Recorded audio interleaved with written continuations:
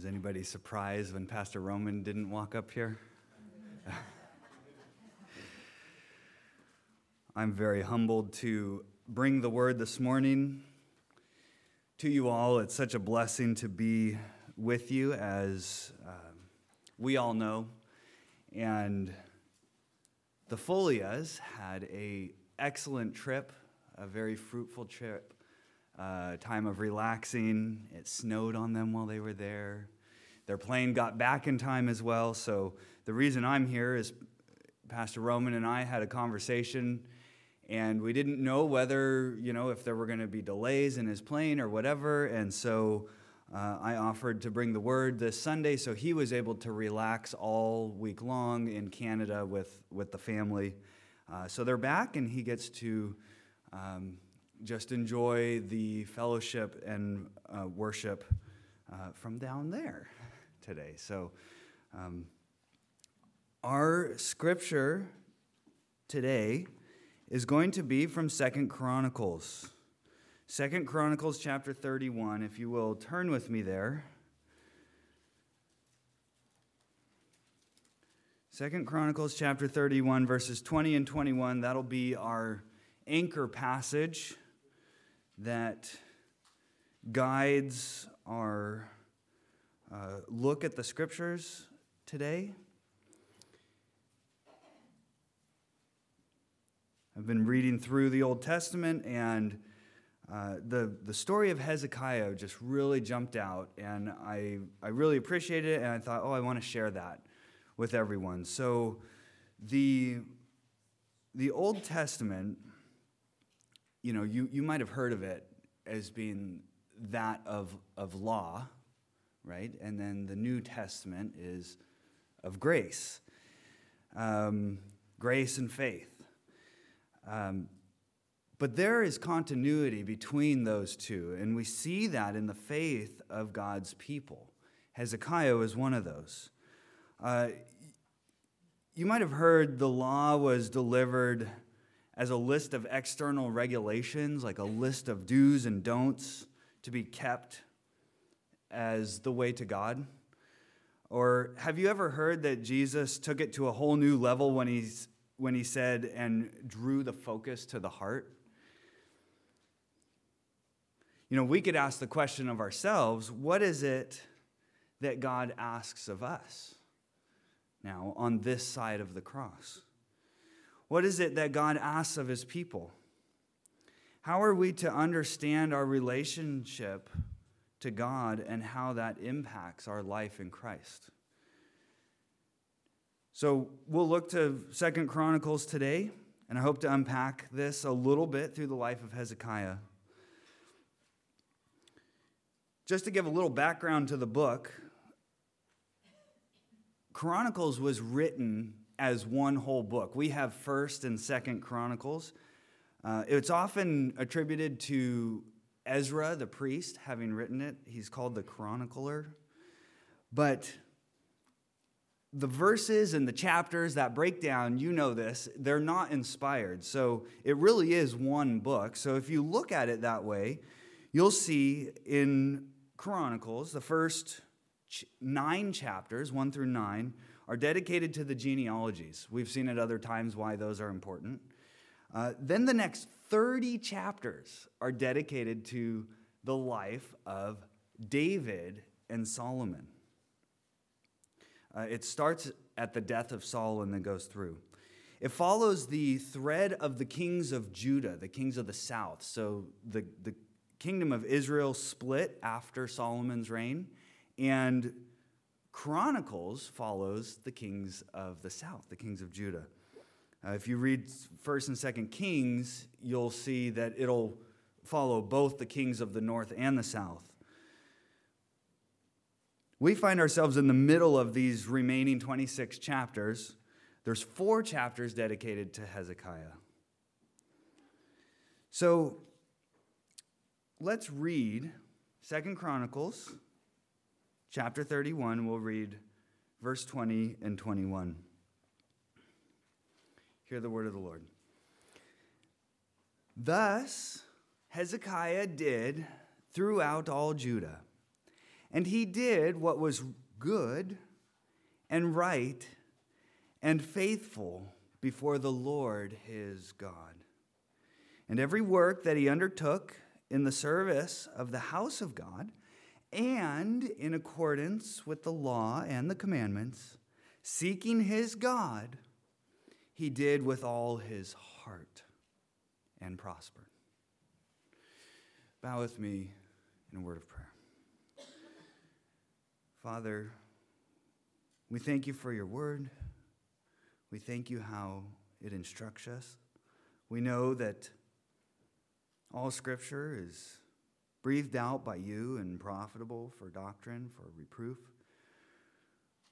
for correction, and for instruction in righteousness, that the man of God may be complete, thoroughly equipped for every good work.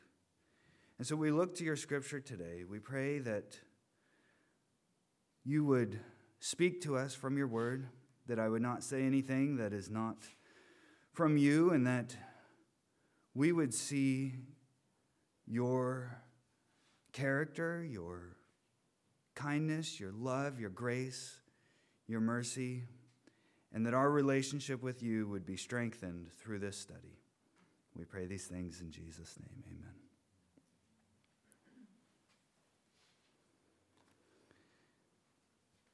So let's just look at these verses really quick, and then we're going to jump around a little bit today. It's going to be a little bit different. Have your Bible turning fingers ready. We'll have a few passages that we jump to.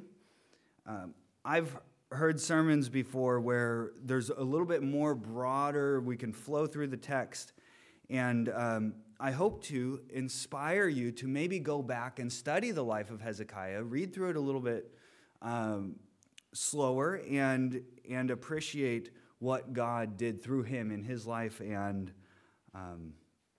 reign. But for now, let's look at these two verses.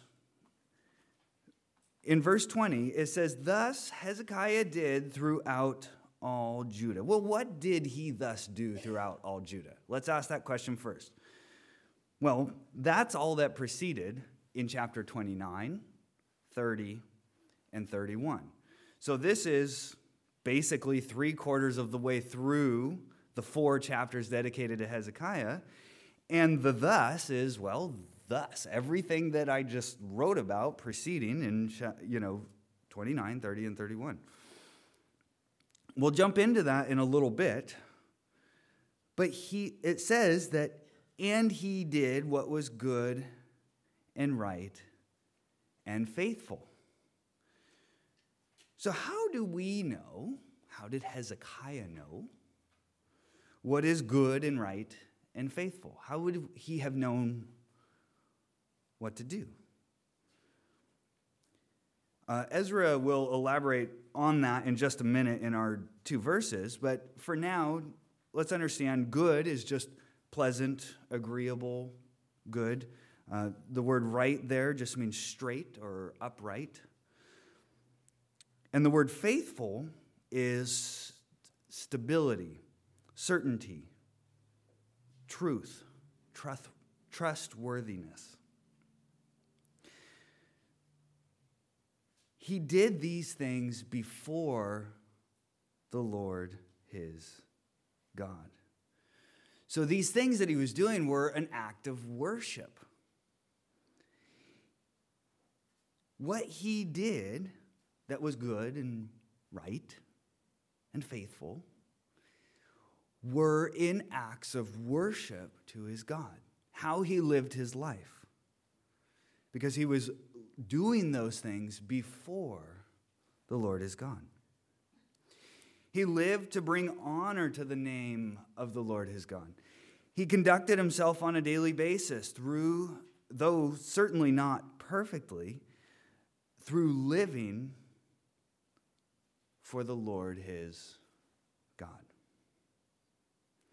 Verse 21, let's keep going. Verse 21 there says, "And every work that he undertook in the service of the house of his God." So stop right there for a second. Every work that he undertook in the house of his God. Well, what is that talking about? Well, we're going to jump into a little bit more detail, but for now, just a quick summary. He repaired the temple. He was restoring temple worship.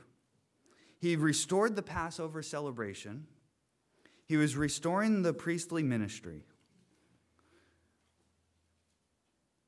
It says, and in accordance with the law and the commandments. So not only the work that he undertook in the house of God, but also the work that he took in accordance with the law and the commandments.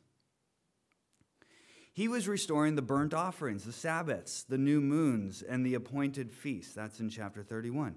He was restoring the tithes, the first fruit offerings, and giving to the priests and the Levites. So all these things that we'll look at in just a little bit more detail in a minute, he was doing, seeking his God. You see that there in verse 21? Seeking his God. So he wasn't just saying, oh, well, I think this is a good idea. We should just do this. And so he did it. He didn't come up with his own plan. He was seeking his God in that. And that, knowing what God wanted, was found in Scripture, was it not? So there at the end of verse 21, it says, he did with all his heart. So all these things, every work that he undertook, he did with all his heart. Right? So this is in worship to the Lord as God. This is what he is doing. This is how he is living his life. The end there it says, and prospered. Everything we have is God's gift. It's his gift to us for a short time on this earth to manage, and he prospered in what he was doing. Everything we do before God in worship, it's for his glory. And the implication here being that was a good thing that he was prospering.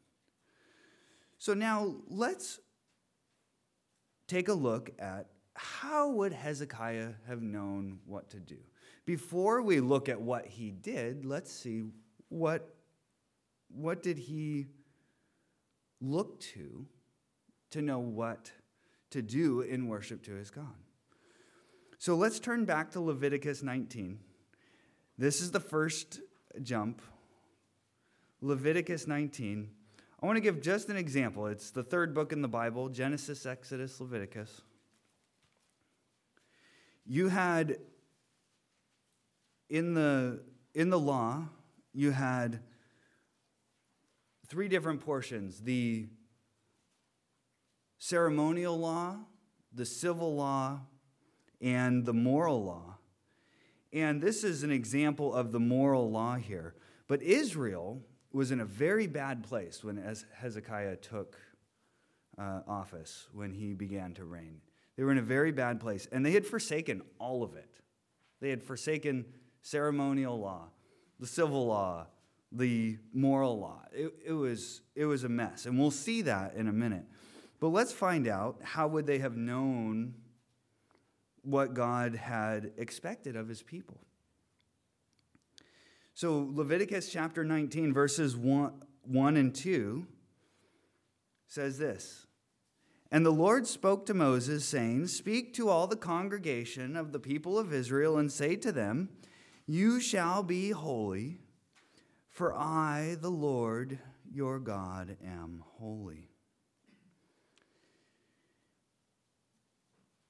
You see here God asking his people to be like him. He's saying, I want you to be holy because I am holy.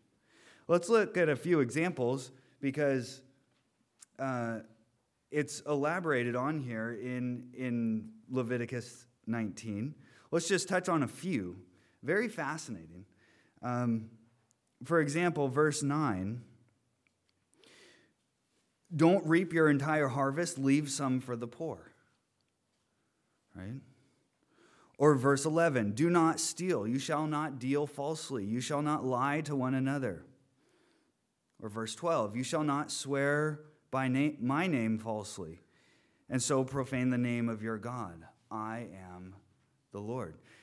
Notice here that after every section of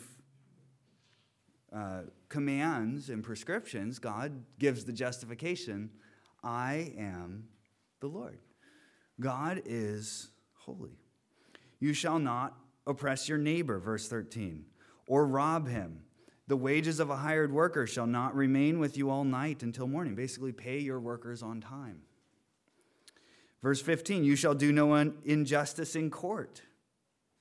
You shall not be partial to the poor or defer to the great, but in righteousness shall you judge your neighbor. Verse 17, you shall not hate your brother in your heart,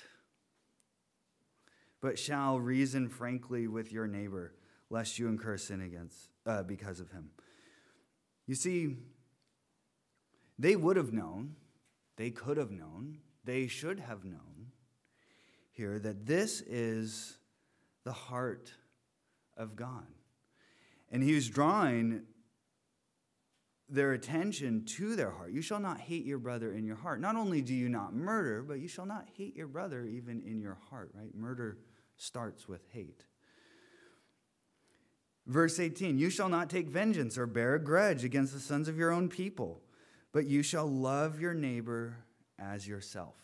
I am the Lord. Does that sound familiar? Remember when the Pharisee asked Jesus, he was trying to trap Jesus, and he said, what's the greatest commandment? And Jesus told him the greatest commandment, which we'll look in just a second. And then he said, the second is like it, you shall love your neighbor as yourself.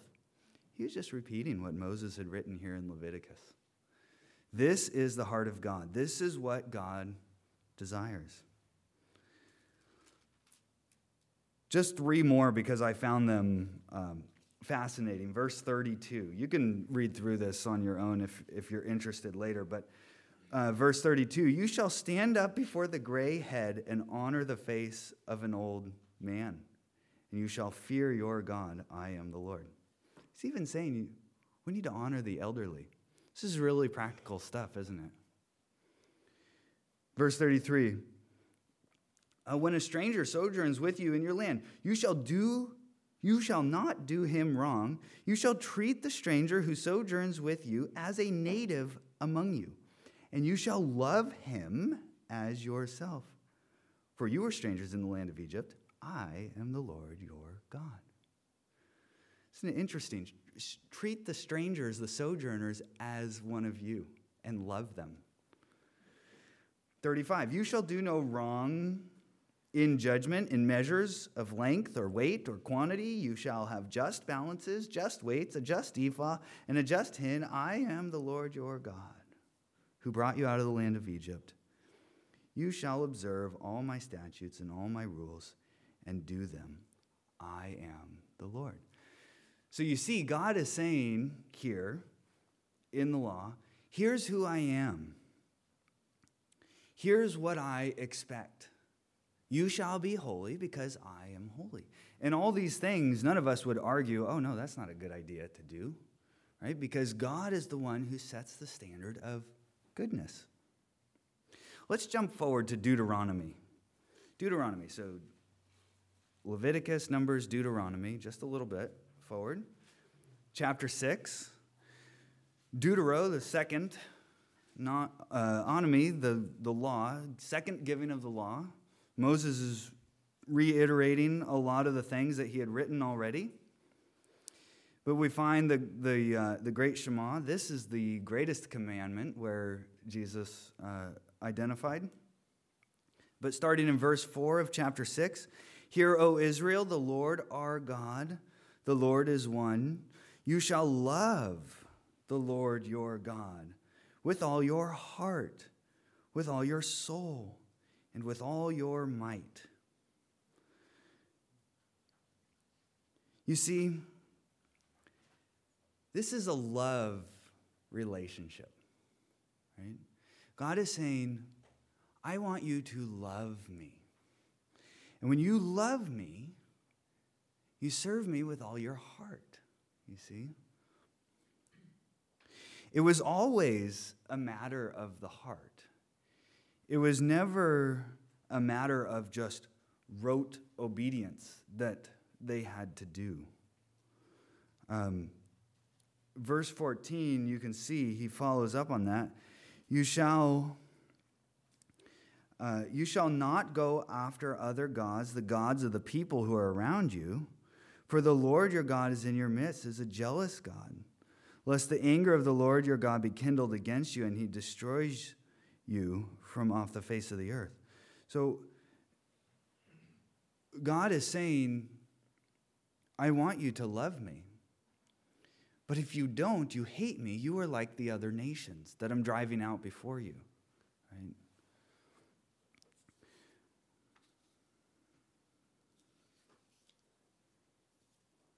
Jump forward to chapter 10.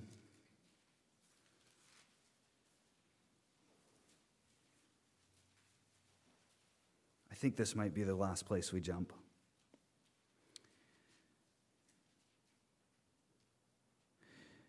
It's always a matter of the heart. Just to drive that point home, in chapter 10, after Moses had gotten the second set of tablets, they had made the golden calf. Moses got mad. He broke the tablets. Moses was mad and God was angry. But after he had gotten the new tablets of stone with the 10 commandments, the 10 words, he says in verse 12, and now, Israel, what does the Lord God require of you but to fear the Lord your God, to walk in all his ways, to love him, to serve the Lord your God with all your heart and with all your soul, and to keep the commandments and statutes of the Lord, which I am commanding you today for your good. You see, and then if you drop down even verse 16, circumcise therefore the foreskin of your heart and be no longer stubborn. For the Lord your God is God of gods and Lord of lords, the great, the mighty, and the awesome God, who is not partial and takes no bribe. You see, he's saying here, it's a matter of your heart. I want your love. And your love is worked out in your keeping my commandments. And we looked at a few of them. Don't steal, don't defraud, have just weights and balances, those kinds of things, right? Those are the things that would mark God's people. Those are not the things that marked the nations that did not know God. And God here gives the justification as describing his character. You see that in I started reading it in verse 17, and then in verse 18, he continues. He executes justice for the fatherless and the widow, and loves the sojourner, giving him food and clothing. Verse 19 of chapter 10. Love the sojourner, therefore, for you were sojourners in the land of Egypt. You shall fear the Lord your God. You shall serve. You see, he continues on and he says, here's what I'm telling you to do. I want you to love me. This is a love relationship. And here's who I am. I love the sojourner, for example. God is just, for example. So now let's jump back. Well, let me just make sure I'm not forgetting anything here. Continue all the way down. That's right. If you want to look at this into a little bit more, continue all the way down through chapter 11 of Deuteronomy. And I encourage you, count the number of times he mentions the word love and heart. Love and heart. That's what God wants of his people. And the desire for God to have a relationship with his people in this manner continued all the way down through the ages. Continued down through the time of the judges and the kings, the prophets, the exile, the return, and even to the coming of Messiah. Even to the coming of Jesus Christ. We just went through this, John 14:23 through 24. Jesus answered him, "If anyone loves me, he will keep my word, and my Father will love him, and we will come to him and make our home with him. Whoever does not love me does not keep my words, and the word that you hear is not mine, but the Father's who sent me." The same Father that wrote this wrote and gave the words to Jesus, right? He said, "These are not my words. These are the words of the Father who sent me." Another one, 1 Peter 1:15-16. Peter's exhorting them to be holy, and he says, "But as he who called you is holy, you also be holy in all your conduct, since it is written, 'You shall be holy, for I am holy.'" Sound familiar? We just looked at that, right? This is a love relationship of those whom God has called to himself. And it's not a burdensome obligation. It's a joyful relationship with your Father who's in heaven, right? Bear in mind, this is not a way to earn favor with God. If you keep his commandments to earn favor with God, you simply cannot do it. Because even our righteousness is as filthy rags, right? Earlier in that passage from Peter, Peter opened that chapter with, "Blessed be the God and Father of our Lord Jesus Christ. According to his great mercy, he has caused us to be born again to a living hope through the resurrection of Jesus Christ from the dead." Or Ephesians 2. "But God, being rich in mercy, because of the great love with which he loved us, even when we were dead in our trespasses, made us alive together with Christ.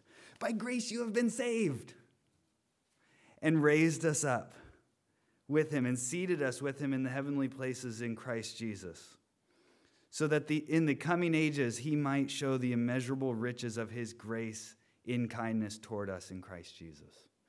So all the ceremonial law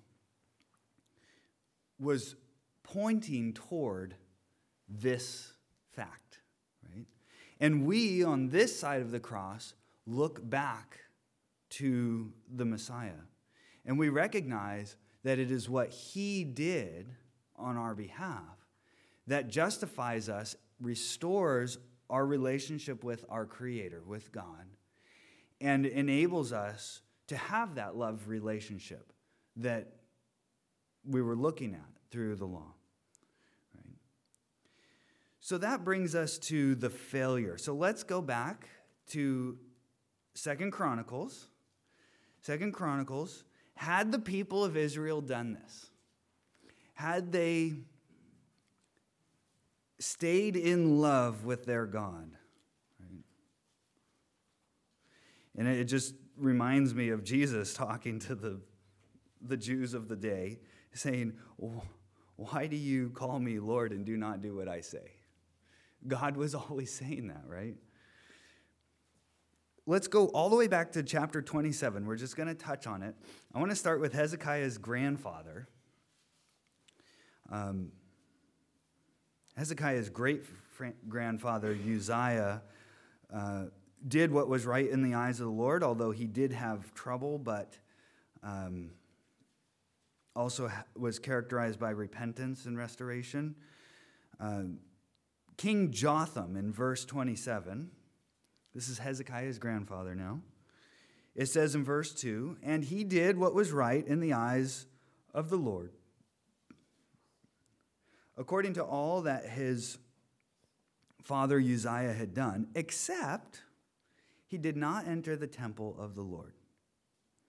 But the people still followed corrupt practices." So this is interesting now because 2 generations, two generations, his grandfather is doing what's right in the eyes of the Lord as the leader of the people of Israel. But there's 2 little exceptions here that the writer throws in. It says that except he did not enter the temple of the Lord. So he just got away from the proper worship just a little bit. He wasn't entering the temple of the Lord. And he also did not lead the people well at all, because the people still followed corrupt practices. So here you see the people definitely getting away from the relationship with the Lord their God. And you see even the king doing what's right, except he didn't enter the temple of the Lord and didn't lead the people properly.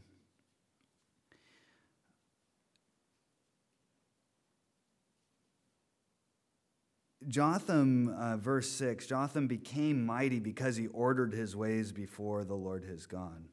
So, mostly good, just a couple of nuanced exceptions, right? Jump to chapter 28, and you see King Ahaz, his son, now, in verse 1 of chapter 28, 2 Chronicles. And he did not do what was right in the eyes of the Lord, as his father David had done. But he walked in the ways of the kings of Israel. He even made metal images for the Baals. And he made offerings in the valley of the son of Hinnom.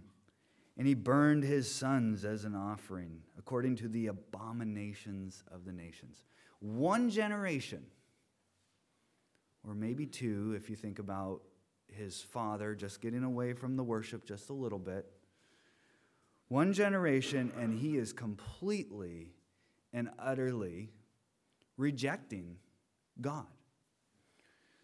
He's making idols. He's offering his sons, burning his sons, this child sacrifice that was an abomination of the nations.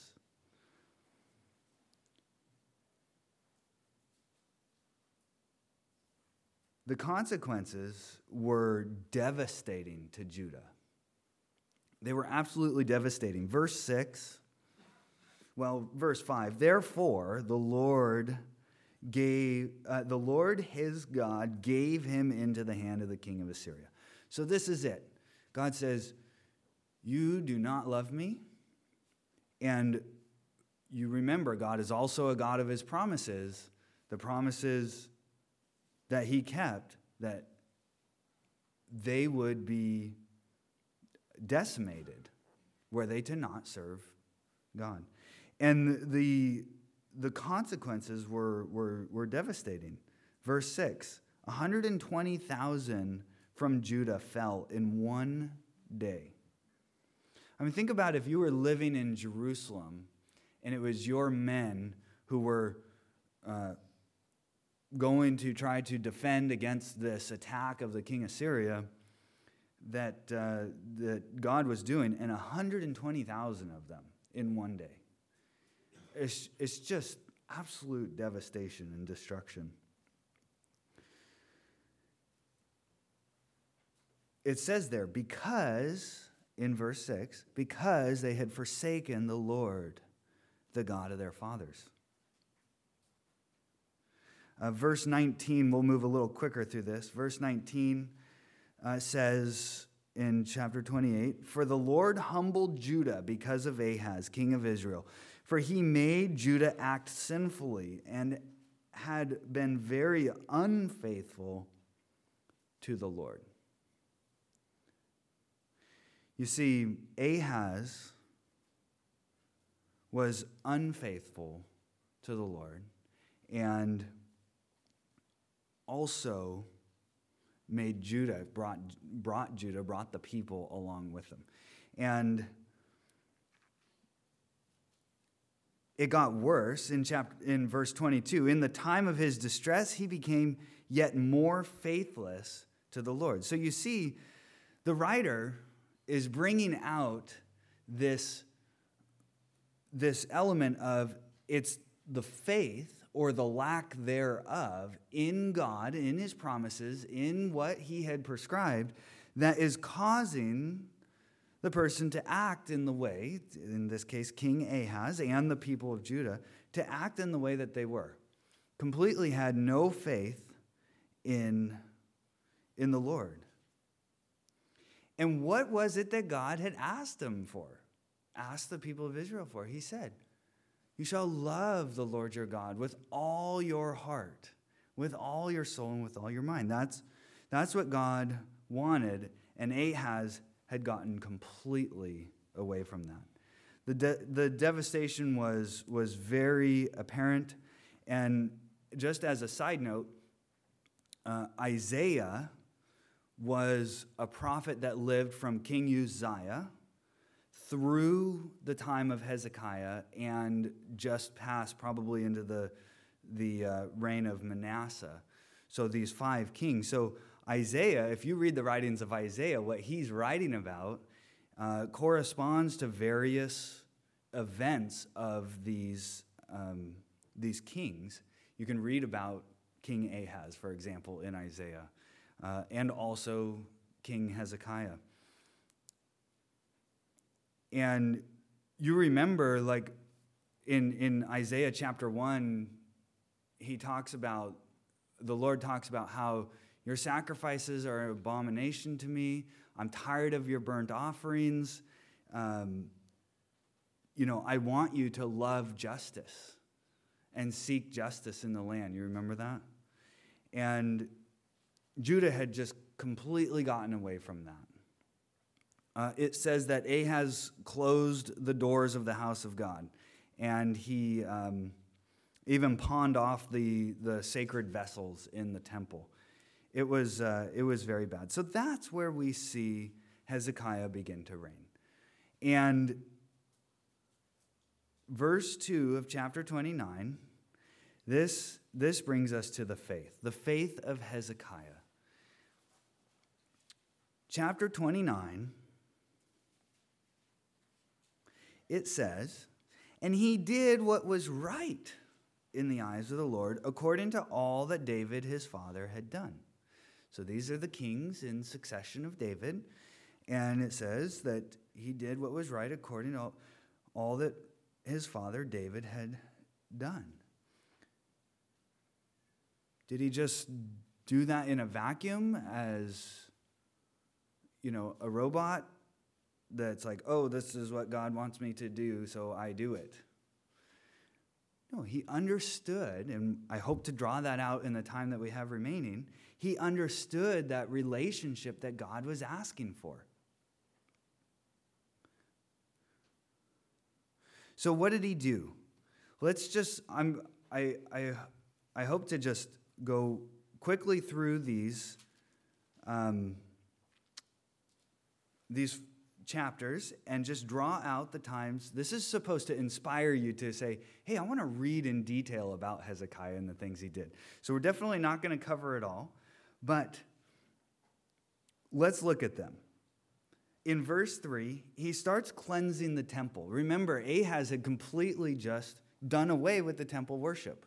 Closed the doors. Let it fall into disrepair. And you see in verse 3, he opened the doors of the house of the Lord and repaired them. This is the first thing that is recorded for us that he did here in Chronicles. And it was the first step to restoring the temple worship. He assembled the priesthood and said, carry out the filth from this holy place, in verse 5.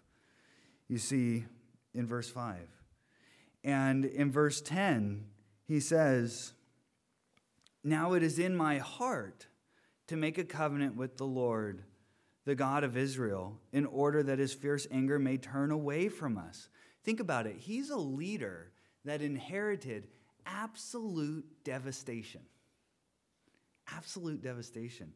And he is, in his heart, making a covenant with the Lord. We can see later, and I don't know that we'll have time to get into it, but he prayed a lot to the Lord. He prayed to his God. And he prayed alongside Isaiah. Isaiah was a very close friend and companion and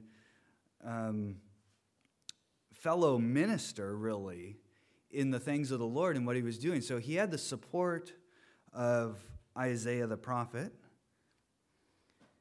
But this is what he determines in his heart, you see? It started in his heart.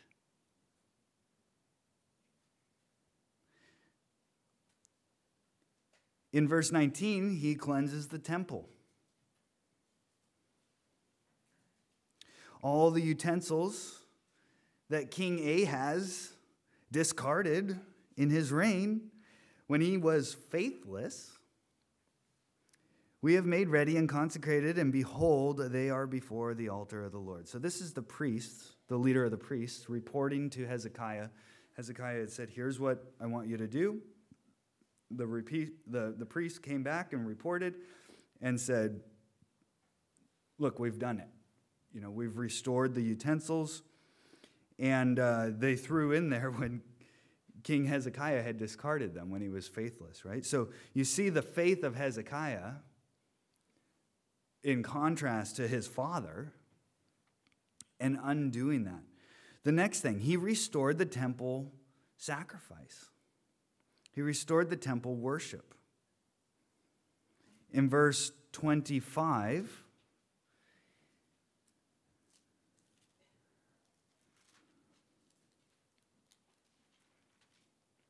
it says he stationed the Levites in the house of God with cymbals, harps, and lyres. So what he had done, the temple worship had completely stopped. And he was restoring that. So he was restoring the proper sacrificial system, the priests working out what God had said, which was, as we know, the symbol of the Messiah. And he was restoring the worship service. And I didn't really realize this, but I hope this brings just a little smile to your face, because it did to mine. This section here, I didn't realize this, but during the sacrifices, there was a lot of music going on. It's very fascinating. Cymbals, harps, lyres.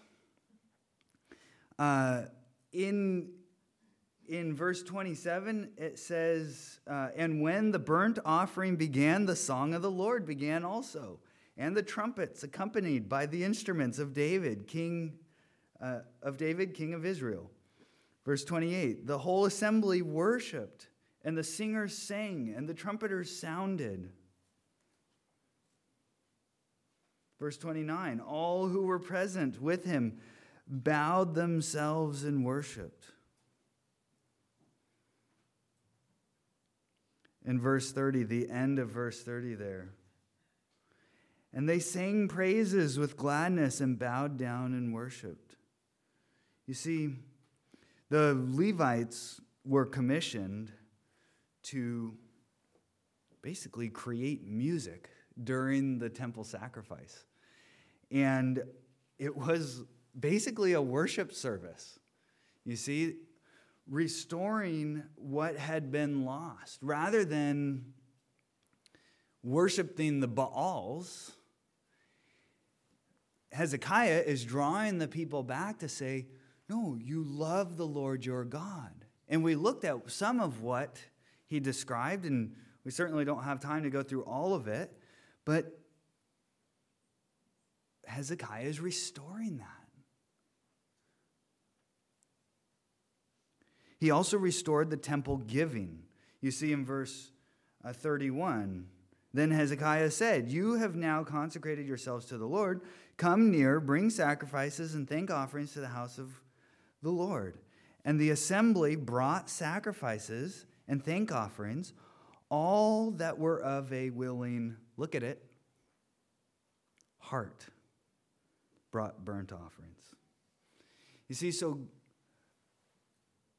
it was their heart that was turning back to God. And we know that God is the one who works faith in the heart.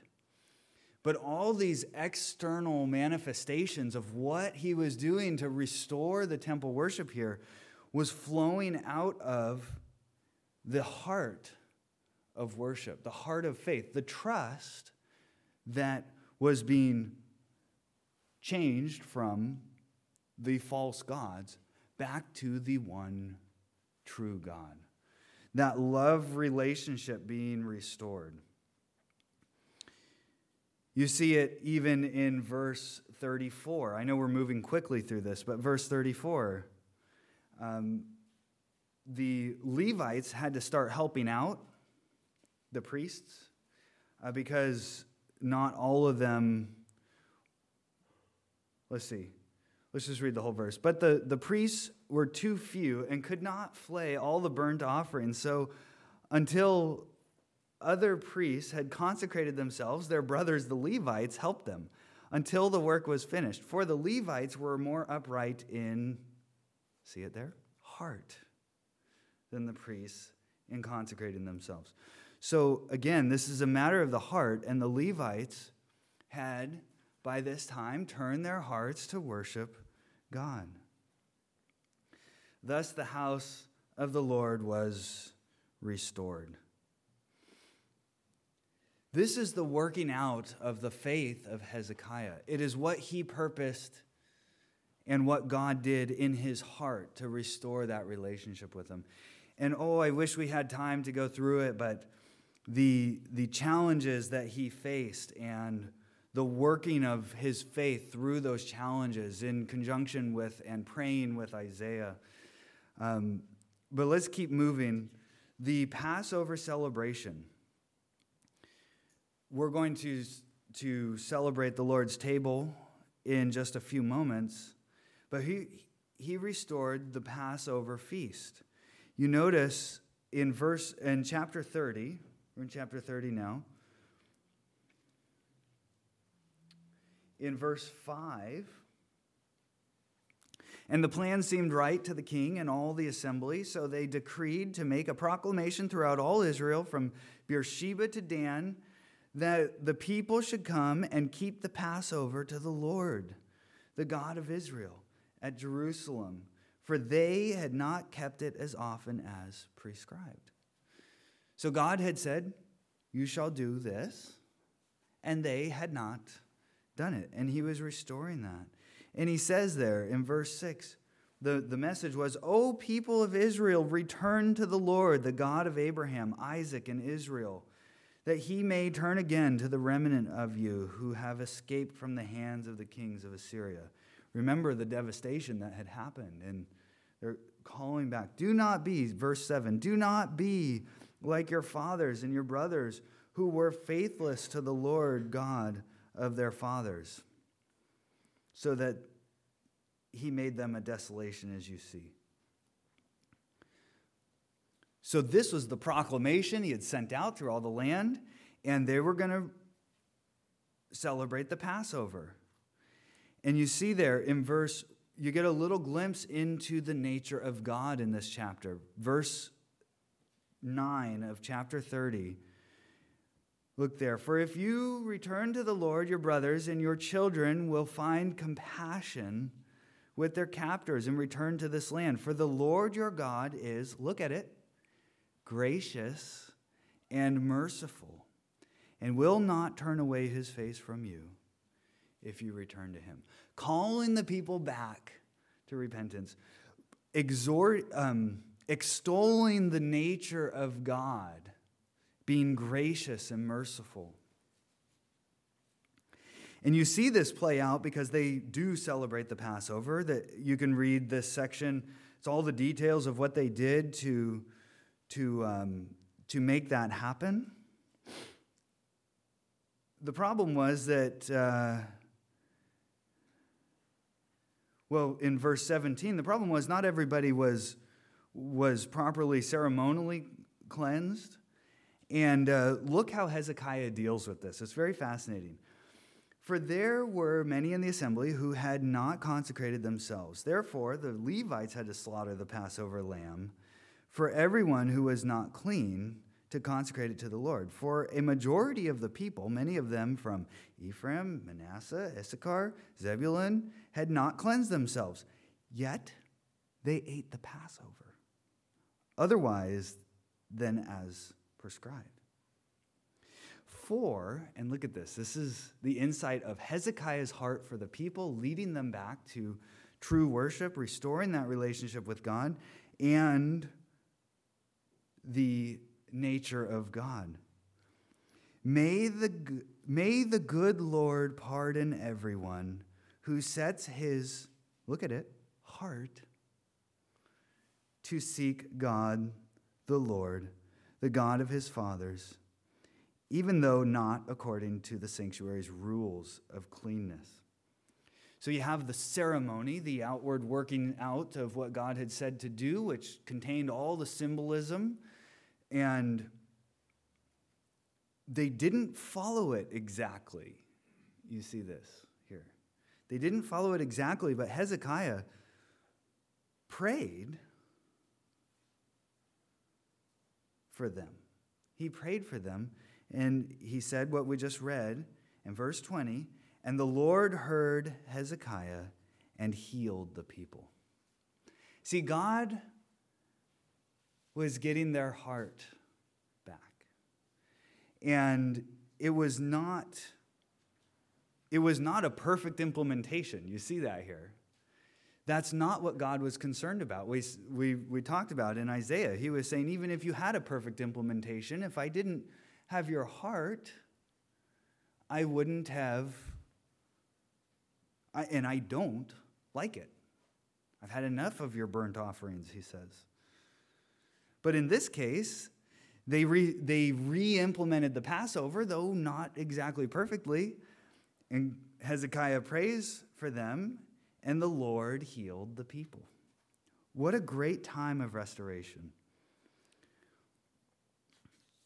And what a great time of celebration. The Passover would have been a big celebration. People were coming from all over to celebrate the Passover. So we see that the ceremony, the pomp, the symbols, all of that on the surface, that doesn't matter. Like Dean said earlier, we don't come for the show. That's not what the people did. You can see in verse 12, the hand of God was also on Judah to give them one heart. I think that's verse 12. Let me see which. Of chapter 30, not 31. Yeah.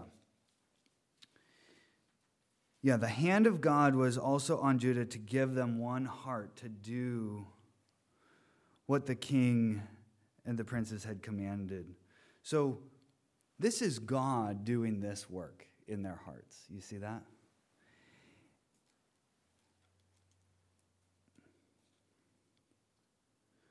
For the sake of time, we'll move a little quicker. I wish we had more time. I'm just going to touch on, I'll just say just a few things that he did. I hope you're inspired to read this story with more detail. But he was destroying idols. He was restoring the priestly ministry and the order. He was restoring burnt offerings, Sabbaths, the new moons, and the appointed feasts. That's 31, verse 3. He was restoring the tithes, the first fruit offerings and the giving that had been prescribed.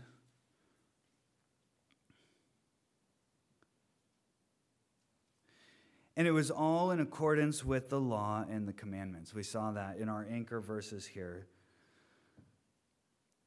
Thus Hezekiah did throughout all Judah, and he did what was good and right and faithful before the Lord his God. And every work that he undertook in the service of the house of God, and in accordance with the law and the commandments, seeking his God, he did with all his heart and prospered. Read, if you are inspired to go further, 2 Kings chapters 18 to 19 describe the time of Hezekiah, and also Isaiah chapter 36 to 37. following in 32, there's not a lot of detail. There's more detail in the book of Isaiah, and how he and Hezekiah prayed before the Lord when the king of Assyria was coming against them. And it was a very trying time, you can imagine, as the leader of God's people and restoring, and a very big test of faith. And he and Isaiah pray together. Well, you see that in verse 20 of 32. Hezekiah the king and Isaiah the prophet, the son of Amos, prayed because of this and cried to heaven, and the Lord sent an angel. So you see the heart of Hezekiah before his God, and the idea here would be to be inspired for that love relationship. And I'll talk about just a moment how we do that this side of the cross. But I just wanted to touch one more thing about Hezekiah. Was he perfect? Did he do it all? Right? Did he trust God at every moment? No, he didn't. He was human like the rest of us. And you can see in verse 25 of chapter 32, he had become very sick. He prayed to the Lord. God had healed him, and he became prideful. But Hezekiah did not make return according to the benefit done to him, for his, see it there, heart was proud. Therefore wrath came upon him in Judah and Jerusalem. But Hezekiah humbled himself for the pride of his heart, both he and the inhabitants of Jerusalem, so that the wrath of the Lord did not come upon him in the days of Hezekiah. So you see there, even he became prideful and was then humbled again. That is our charter, to walk humbly before our Lord, our God, right? And we can be inspired by the men of faith who became or who came before us, and yet the object of our faith, who we trust now, as we know, is Jesus Christ, right? Christ was the fulfillment of that Passover lamb that Hezekiah was restoring in the temple worship, right? Christ is the Messiah, the promised one whom God had promised. And if you read the prophet Isaiah, you can see some pretty amazing things written about Messiah, right? The things that Hezekiah certainly would have been privy to, because he was friends with Isaiah. The writings there, like Isaiah chapter 53, almost verbatim description of Christ and his work on the cross for us.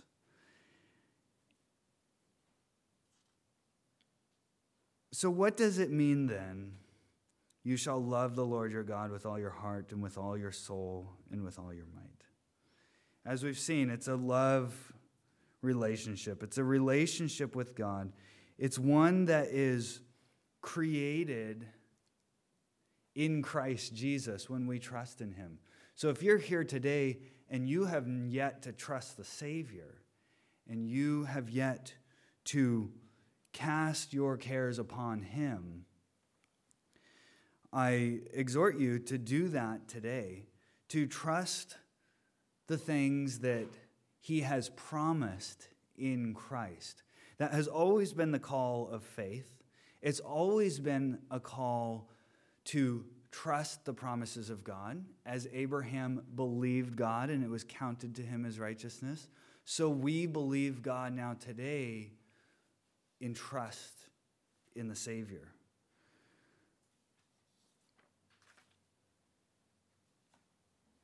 Hebrews 1 says, long ago, at many times and in many ways, God spoke to our fathers by the prophets, but in these last days he has spoken to us by his Son. So that love relationship now is through Jesus Christ. And for those of us who have trusted in Christ, we seek on a daily basis to live out our lives, not as the robot. This is what he told me to do, right? But as a love relationship with our Father in heaven, right? He has forgiven our sins in Christ. He has cleansed us of our iniquity. He has given us many great and precious promises. And so we love him, and we serve him, and we obey him. We fight the spiritual battle, as Brandon was bringing to us in Sunday school, with the armor of God. And we do that through the power of his might.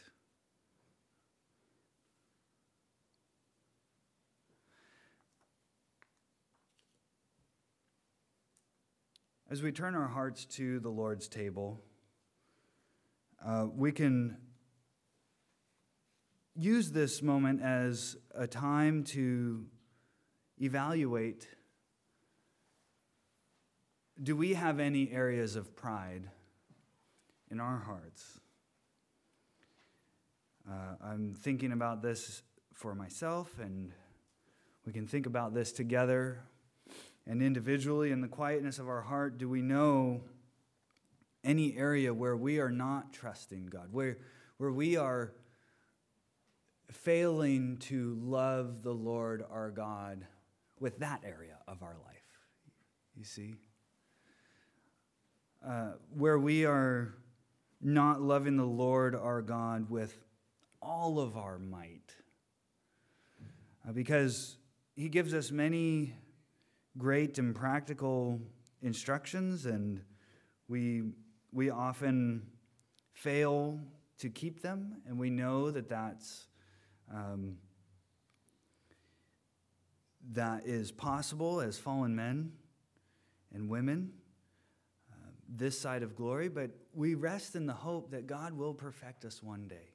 So we return to him, as Hezekiah did, as he brought the people to do as well. We return to the Lord, and we can use this moment as a time of reflection, to repent of any secret sin that we may be hiding, to ask the Lord to do that in our hearts. Remember, we saw that verse, that it was God who was doing it in the hearts of the people, even in the time of Hezekiah. To ask him that he might do that for us this morning.